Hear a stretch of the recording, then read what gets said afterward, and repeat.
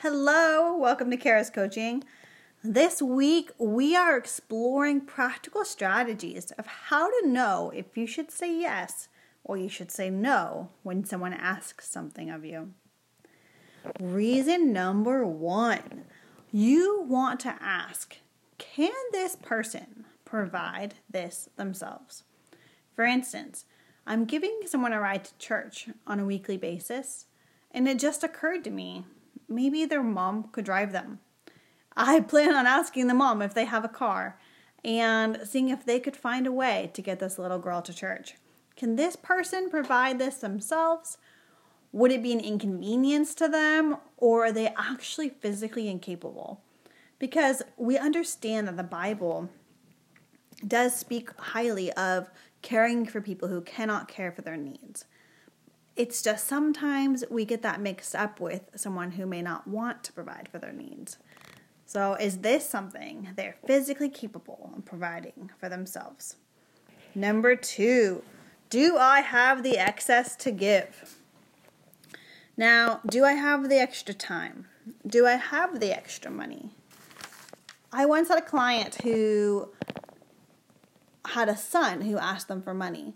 And my client said, well, I have this $5,000. I do have the money. But I asked them, you had just told me that you were planning on using that $5,000 for this other purpose. And so if you give that to your son, then you no longer have the $5,000 for what you had planned to use it for. That's not actually an extra $5,000. And so do I have this excess to give?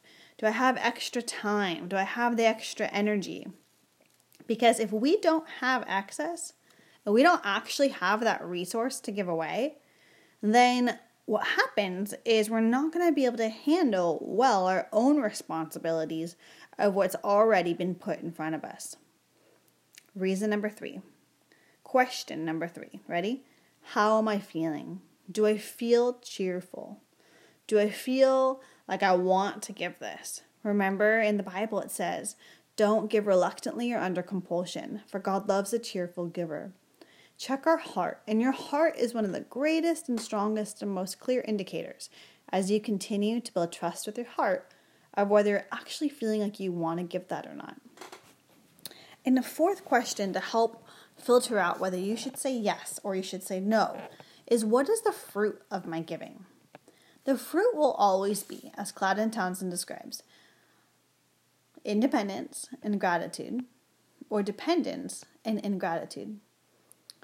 And so one example would be when someone's like, hey, you picked me up off my feet, picked me up off the floor when no one was there. I'm so grateful.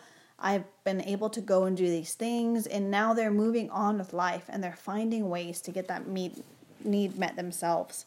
Or when someone says, hey, when are you going to do this again? Hey, I'm expecting this. When are you going to come through? And there's an expectation, there's a need, there's an irritation if you don't meet that need. Or they're not moving forward and they're continuing to rely on you. So remember, our 4 questions you want to filter through if you're deciding to say yes or no to someone who's asking something of you. Number 1, can they provide this themselves? Number 2, do I actually have the excess? Number 3, how am I feeling? And number 4, what is the fruit? Thank you so much, ladies. I hope you have such a great day.